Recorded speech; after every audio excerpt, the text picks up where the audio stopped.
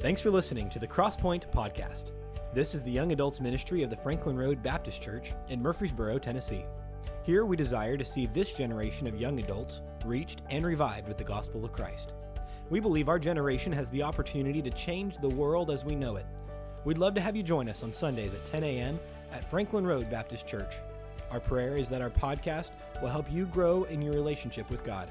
Enjoy the Crosspoint Podcast.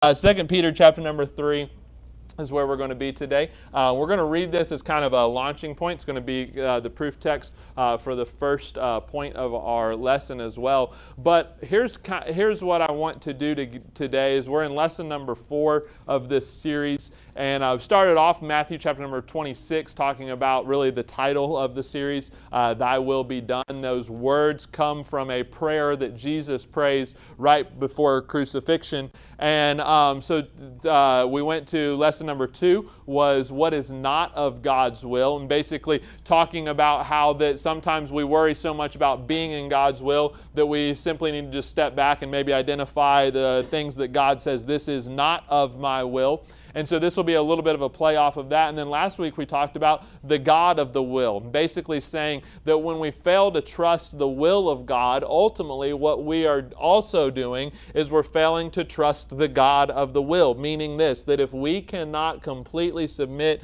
and trust the will of God, that's not really we like to maybe over-spiritualize it, but ultimately that is a sign that we don't also trust the God of the will. And so today, what I want to just simply talk about is what is in God's will. So we talked about what is not in God's will, what is in God's will. And so for lesson number 4, we've titled it, This is Thy Will. And if you'll give me a couple of minutes in the introduction, I'll explain why that is so important.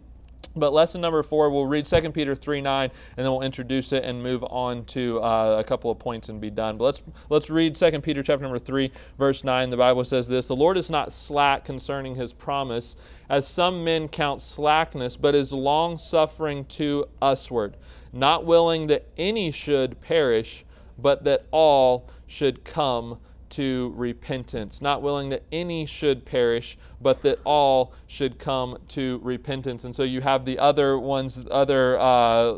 verses there in your notes as well, and we'll refer back to those as we go through the points. But I want to use that to kind of kick us off today. Let's pray, and we'll ask the Lord to help us. Dear Heavenly Father, Lord, we thank you for your word. Lord, we thank you for your will. And God, we understand that as human beings, it is often difficult for us to wrap our minds around a perfect and an infinite and eternal will that you are working.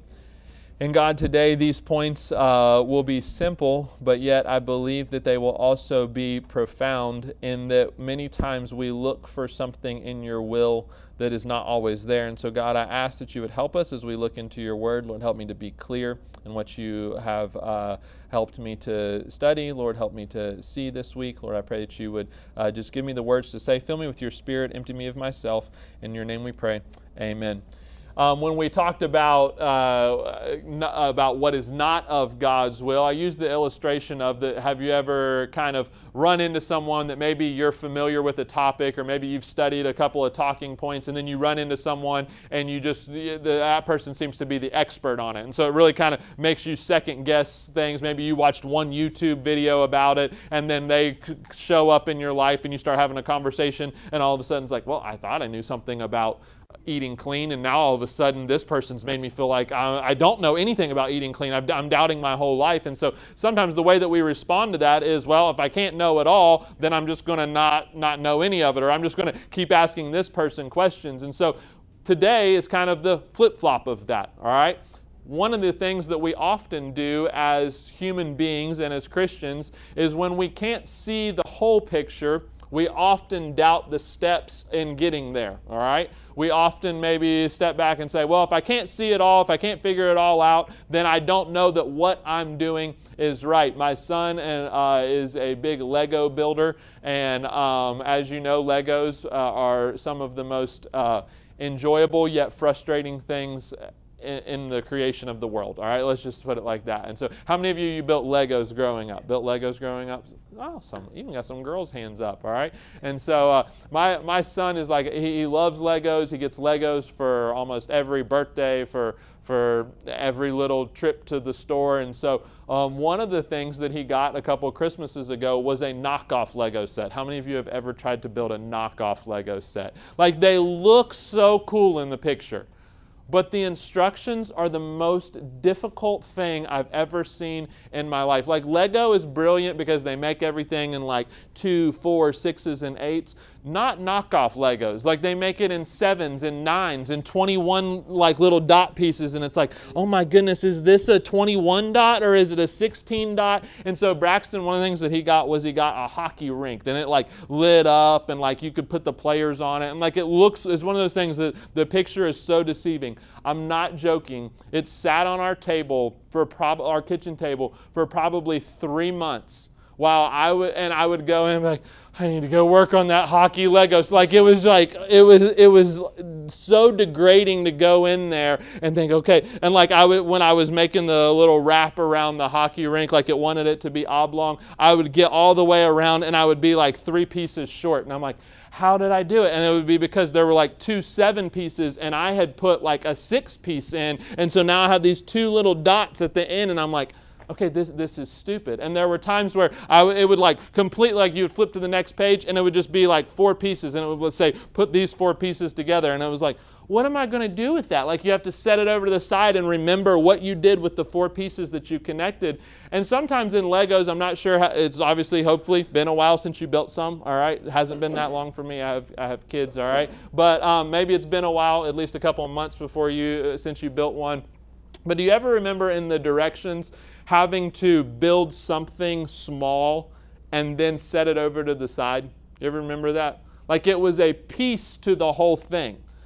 And most of the time, why do you buy Legos? You buy Legos because when you walk by, the picture on the front is so cool. Like, they even make the little people look like they're jumping off the boat. And so you think like, this is going to be so great. This guy's going to jump off the boat. And then you realize that you have to make him jump off the boat. Like, he doesn't actually look that cool in real life. But you buy it because of the picture.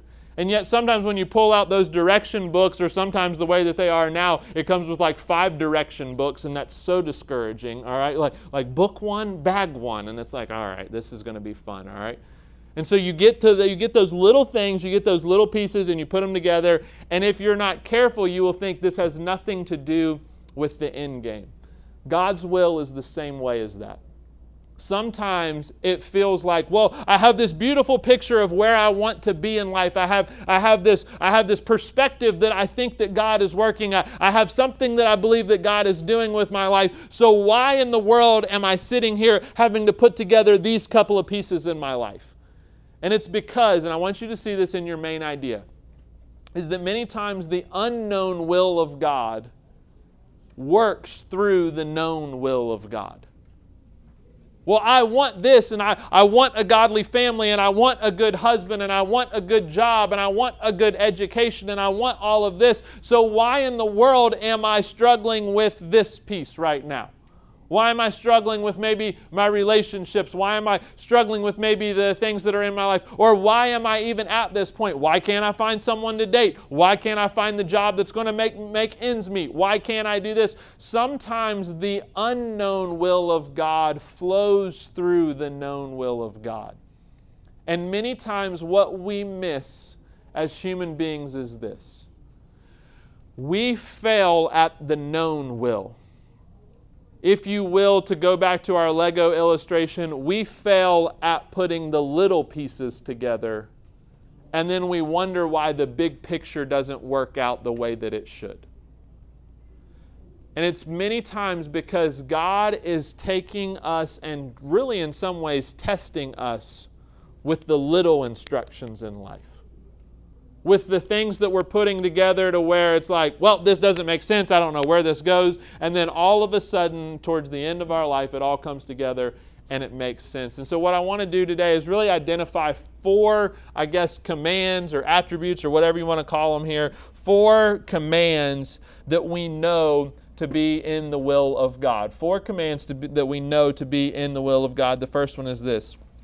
God's will is that you and others be saved. Now that's worded very intentionally, so I want to give you why that is worded like that. I understand that my crowd and the people who are in this room today, chances are you've accepted Jesus Christ as your Savior. If you're here today and you slipped into our class and for some reason you have not done that, let me encourage you that that is God's will for your life.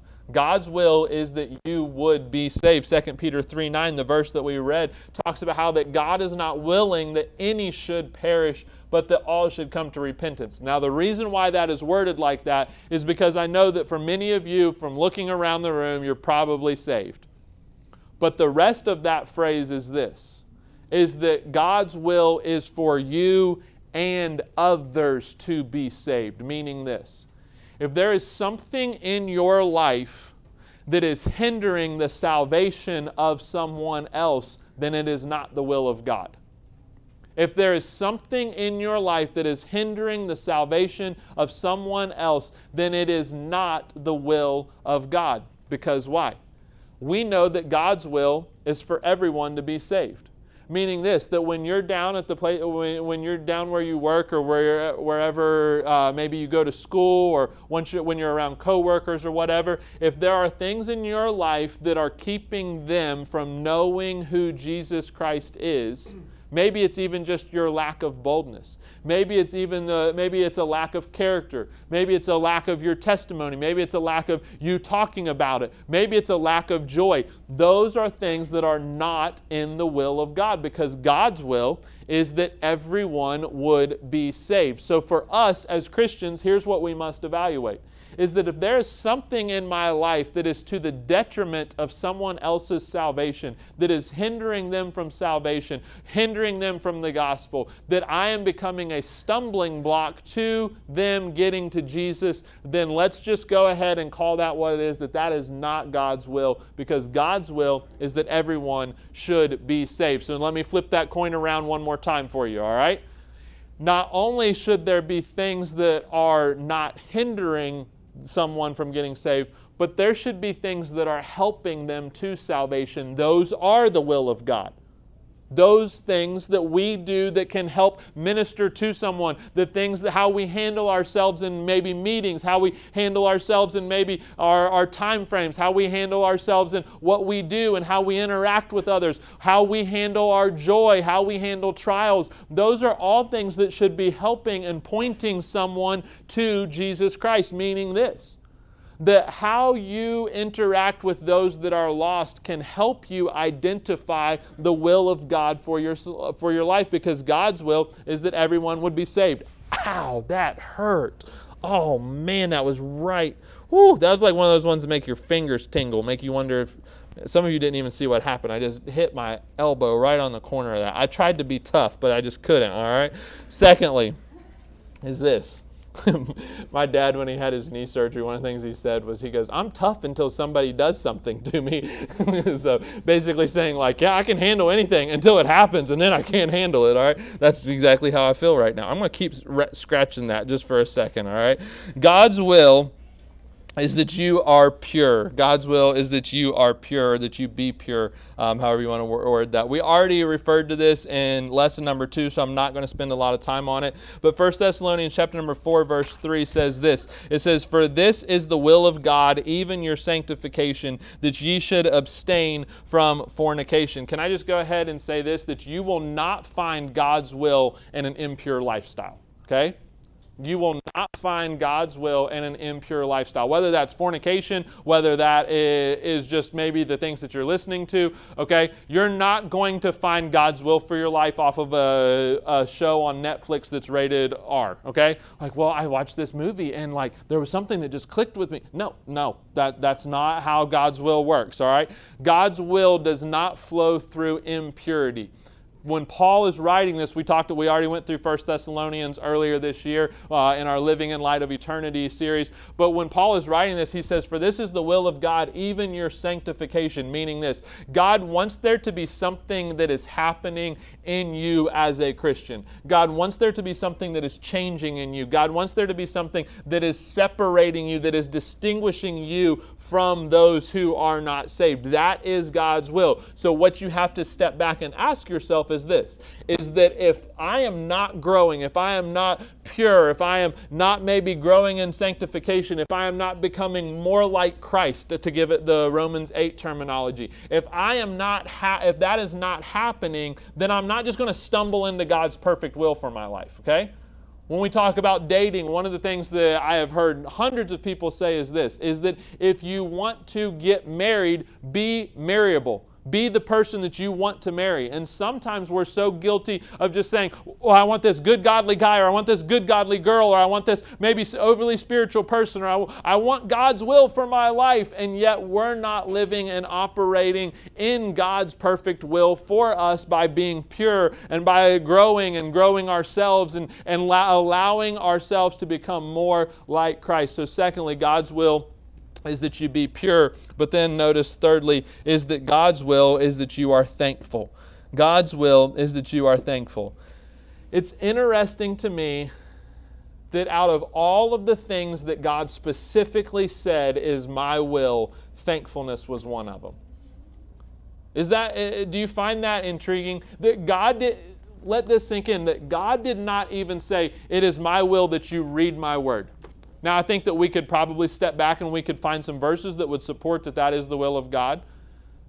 But one of the things that God took the time to specifically say in His Word is my will, is that He said, in everything give thanks. Why do you think that is? That's one of your application questions for the end. Can I give you my thoughts on it? I think the reason why that is worded so specifically in Scripture is because He says, in everything give thanks, meaning this, that for us as Christians, when we are faced with difficulty, when we are faced with hard times, when we are faced with trials, that we are called upon to be thankful. We can even step back and we can doubt the situation that we're in. Jesus did that in Matthew chapter number 26. That's one of the things that I tried to pull out in our first lesson. We can doubt the problem. We can doubt the situation. We can doubt the struggle and the trial. But what we should never do is fail to be thankful for it. Because why? If we can be thankful, we can be trustful. If we can be thankful in the will of God and for the will of God, thankful for hard times, thankful for things that we don't understand, thankful for things that we doubt, then I can promise you this, that we can also be full of trust in the God who has brought them into our lives. So first of all, we want to make sure that God's will is that everyone would be saved. Secondly, God's will is that you would be pure, or if you want to even say this, you would be growing and separating and sanctifying. Thirdly is that God's will is that you be thankful. And then lastly, and I find this one interesting as well, in 1 Peter chapter number 2, verse 15, we see that God's will is that you do well. God's will is that you do well. Now let me bring you back full circle here, all right? Look at 1 Peter chapter number 2, verse 15. It says this, for so is the will of God. What is it? All right, when we see this is the will of God as Christians, as people who would want to be in the will of God, we should perk up and listen, shouldn't we? He says, for so is the will of God, that with well-doing ye may put to silence the ignorance of foolish men. That with well-doing that ye may put to silence the ignorance of foolish men. You guys do understand, I don't need to rehash it or rehearse it for you because you live in the real world, that there are a lot of people in the world today saying stupid stuff. Everybody understands that? All right, okay. Well, some of you are like, yeah, I said something this week. All right, okay, then you can vote on that as well, all right? There's people that just are saying foolish things. And one of the things that is in God's will for every single one of us is that we would do well, that we would live well. The truth is that's kind of an open-ended definition, isn't it? That's kind of something that is somewhat vague, but I think that as Christians who are filled with the Holy Spirit of God, we know what that means. We know that that means how we interact with others. We know that that means that's probably a testament to our character. We know that that means how we interact with our families, how we interact with other Christians, how we interact with the lost. We know what doing and living well is. And the reason why God desires that and that is the will of God is so that the ignorance of the foolish will be silenced. Meaning this, the way that you live your life has the opportunity to silence those who are against God. Let that sink in for a moment. It's interesting to me when there are Christians who, they want to be flamboyant, they want to be real bombastic about, well, this is what God says. And isn't it interesting that those are sometimes the people that something wicked and vile comes out about? Something that is horrible and wrong comes out about them. And it's because, man, they're telling everybody what God says, and they're telling everybody how they should live. But guess what? They failed to live and do well. And so they didn't get to silence anybody. In fact, they just added fuel to the fire. How you live your life will either silence or louden those who are foolish.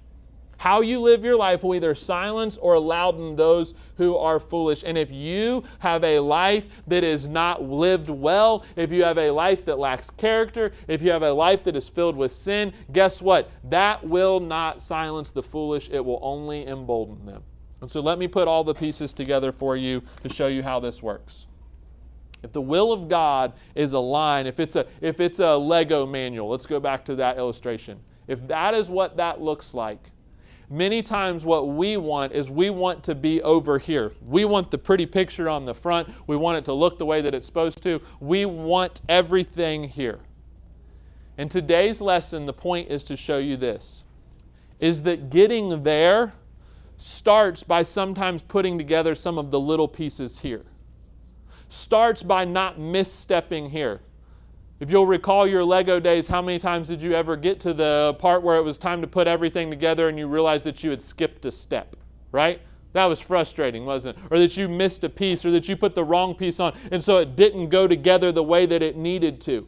And a lot of Christians are here and they're frustrated and they're trying to take their life and put it all together like, well, I can't figure out why this isn't working. I can't figure out how to do this. I can't figure out why this doesn't go together like it was supposed to. I can't figure out why I don't have this perfect picture of life the way that God intended it to be. And it's because if you step back and you retrace everything, there was so much that occurred in these early steps that was not the way that God intended it, that there's no way that they're going to get to that point and be able to put it all together.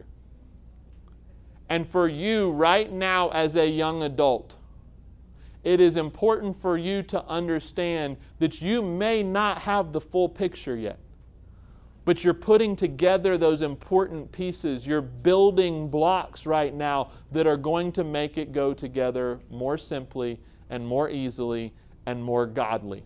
And so right now, do the work of putting together the little pieces that are God's will, so that one of these days you can experience the unknown perfect will of God. Can I just stand before you and say that I am a living, breathing testament of that?